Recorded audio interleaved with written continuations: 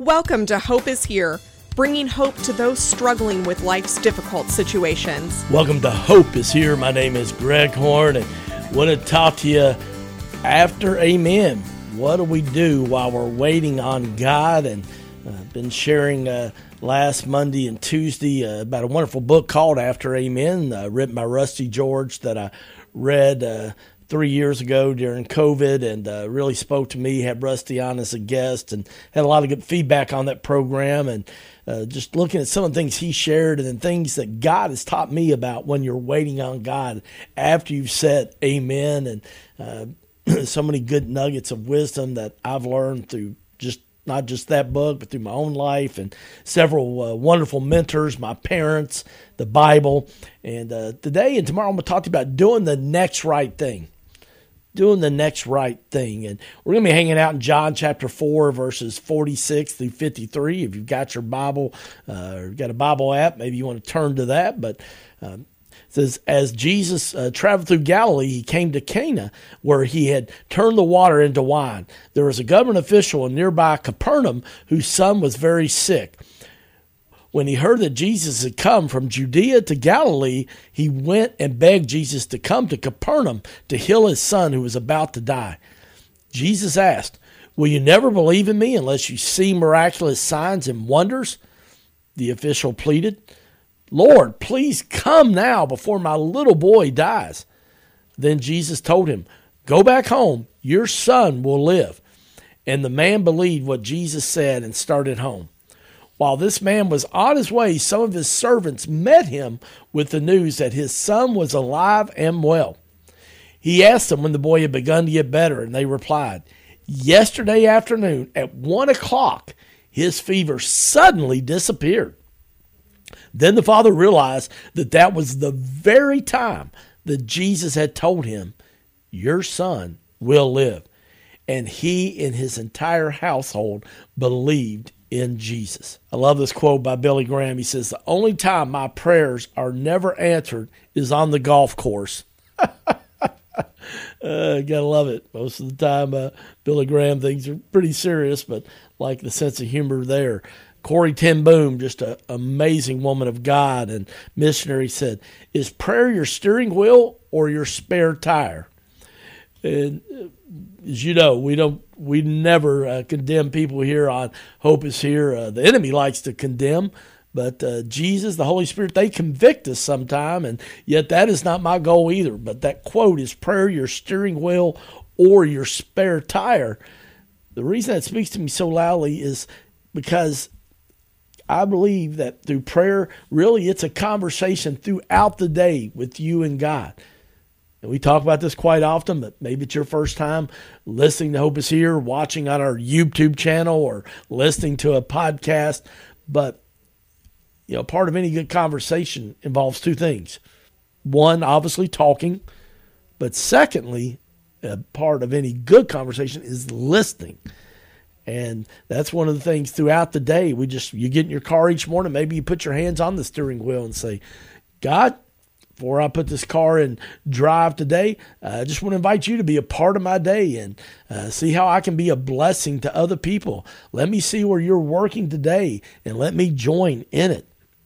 And that's the whole goal of what we did last Monday and Tuesday. We're doing this Monday and Tuesday, and we're going to do it for a few more times here at the beginning of the week for the next few weeks. But just trying to make prayer just a part of what you do every day, a conversation between you and God, not just giving him your prayer request, but also listening, because God loves to speak to his kids, friends.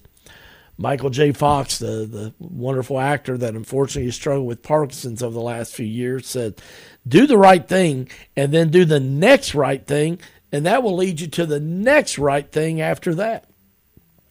Anne Lamott said, "Hope begins in the dark.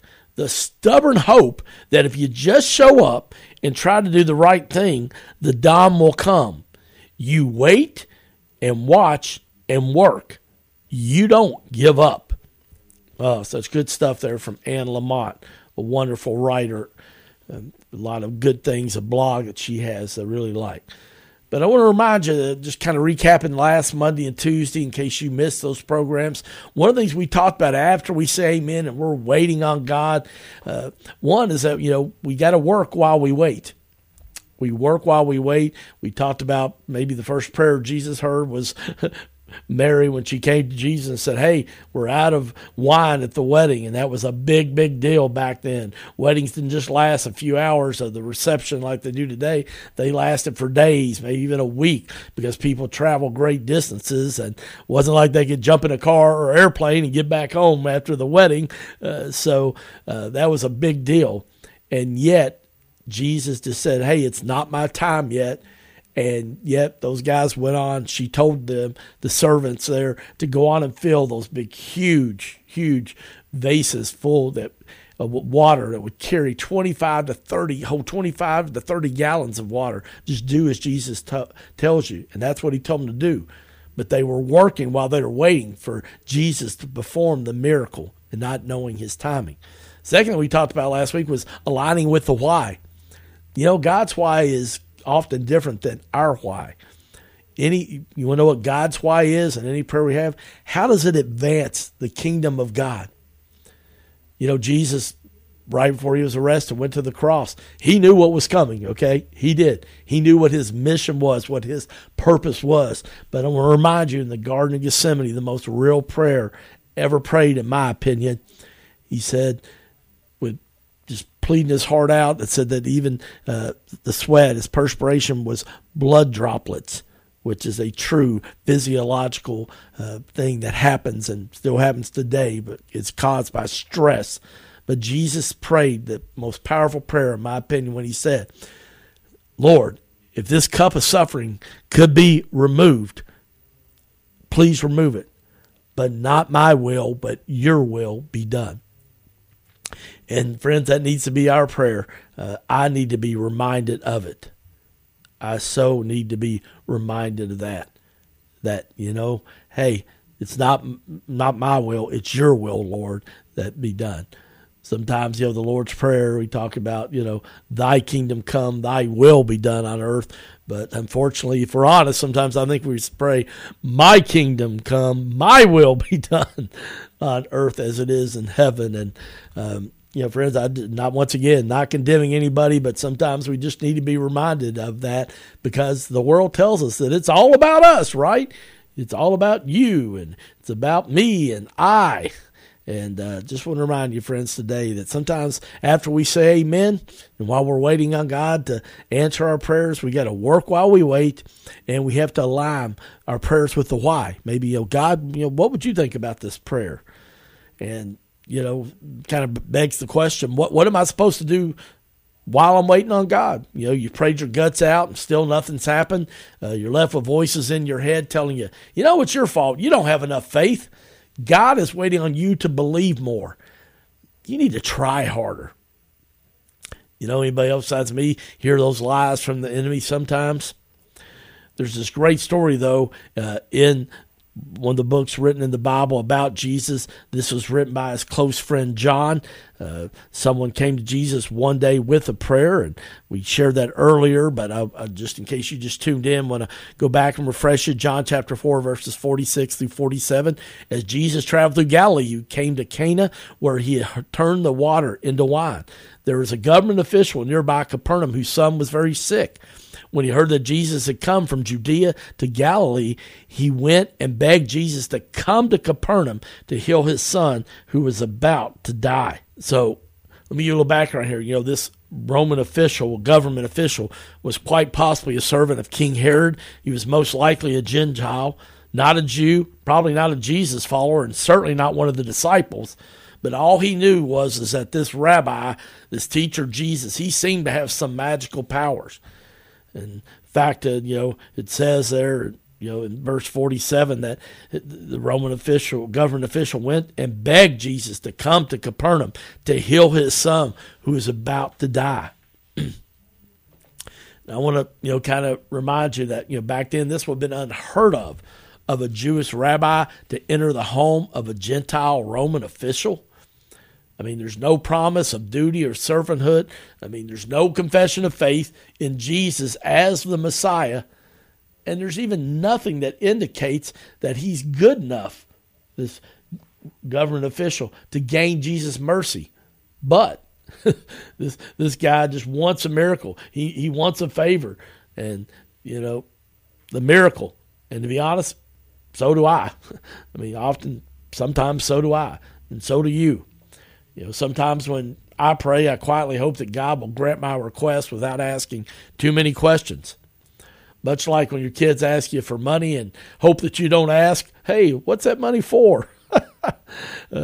You pray for good grades for your kids, your grandkids, so that they get scholarships to schools. We pray for good weather so that it won't mess up our plans for the weekend. I hope Jesus doesn't know how self-serving my prayers can be, but who am I kidding, right? But this Roman official, this government official, just like you and me, just wants a favor, a miracle from Jesus.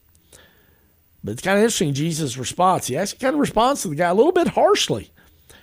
Verse 48 of John chapter 4, Jesus asked, will you never believe in me unless you see miraculous signs and wonders?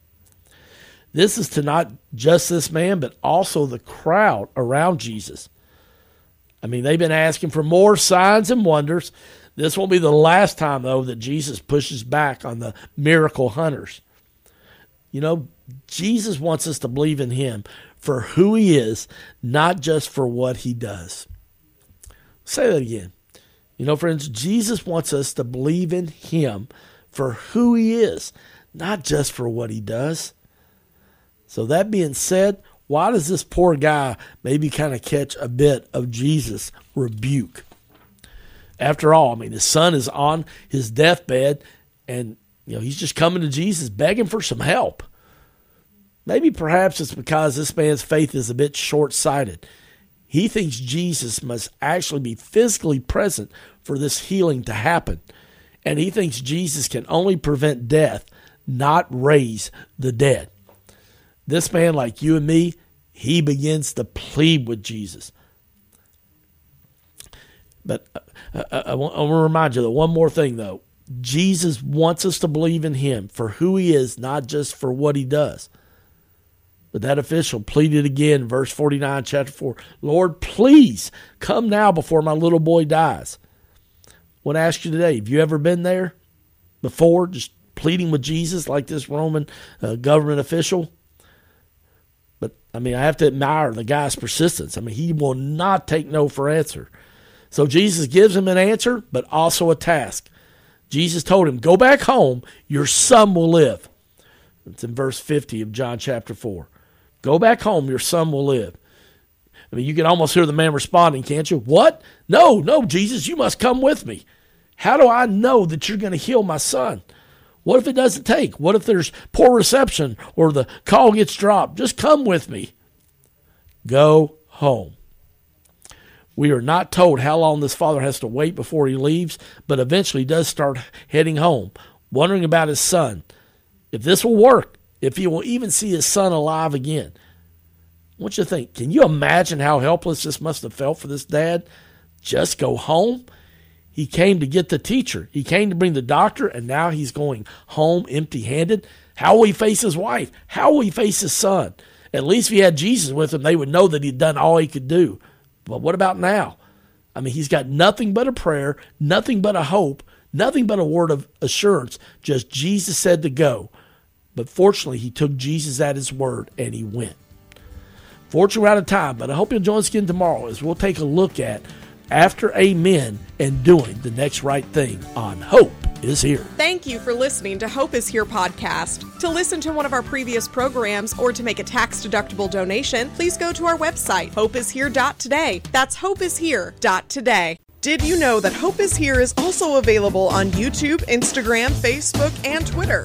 You can find all of these at Hope is Here Lex. Also, check out the daily 1-minute Cup of Hope, available on TikTok, Instagram, Facebook, and Twitter.